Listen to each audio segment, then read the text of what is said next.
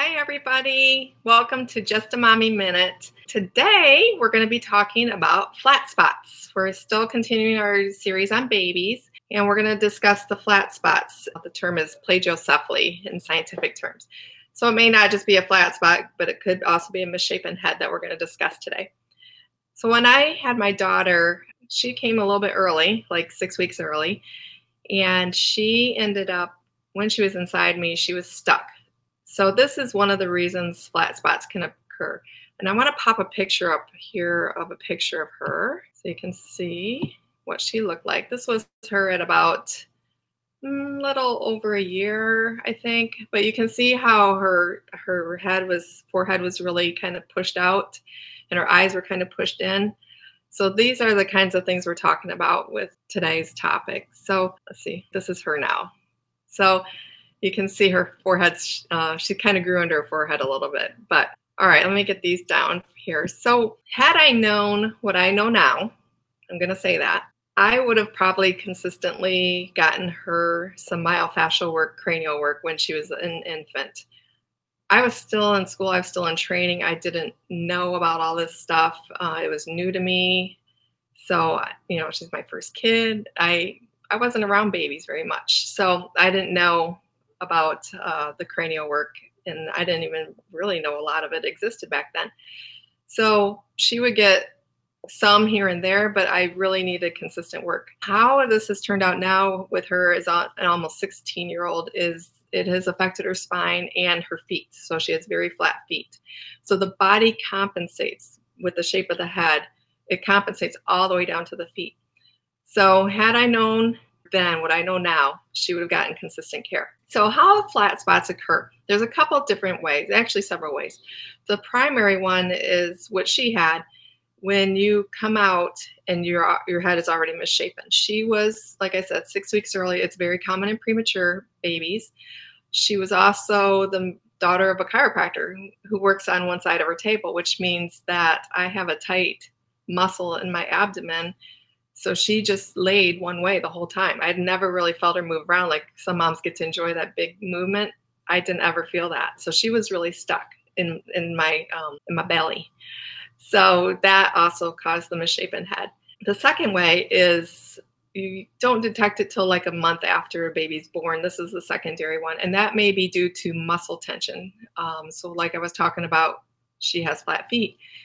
You can have muscle tension all the way down to your feet, but it's usually the diaphragm up that can cause pulling on the inside of the cranium that can cause your bones, the baby's bones, to look flat or misshapen or out of alignment. So what we do as chiropractors, pediatric chiropractors especially, we really work to release the muscle tension so that the cranial bones can kind of balance out again.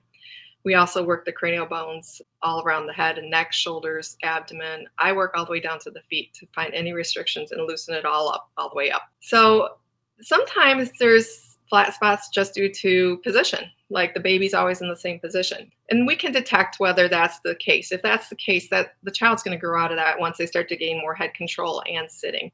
But if there is muscle tension, then that needs to be corrected as an infant, or it will lead to other issues as they grow older. The best time to get these things corrected is before growth spurts.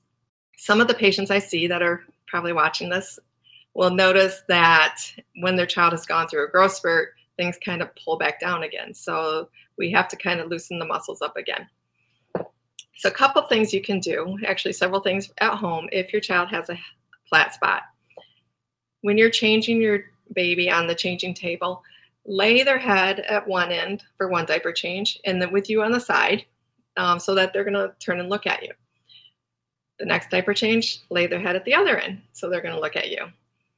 Then another thing you can do is the crib or where they sleep. Unless they're sleeping next to you, this won't work. But change the sides of the bed that they sleep to, okay? When they're in their strollers, put their toys to the side so they have to turn their head to look at their toys.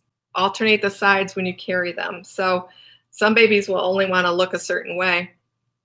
Do it the other way, where they look the other way. Now, some babies may get a little fussy when you do that because they don't want to turn their head that way, but that's going to also help kind of balance the muscles. And my all-time favorite, tummy time. Again, tummy time is great for this. Get down there, play with the baby. So if your baby wants to constantly look to the right, play to the left and interact on that left side. Again, if your baby hates tummy time, a small pillow just to prop up the shoulders, get their head up, that will help. They'll eventually get used to it and like it.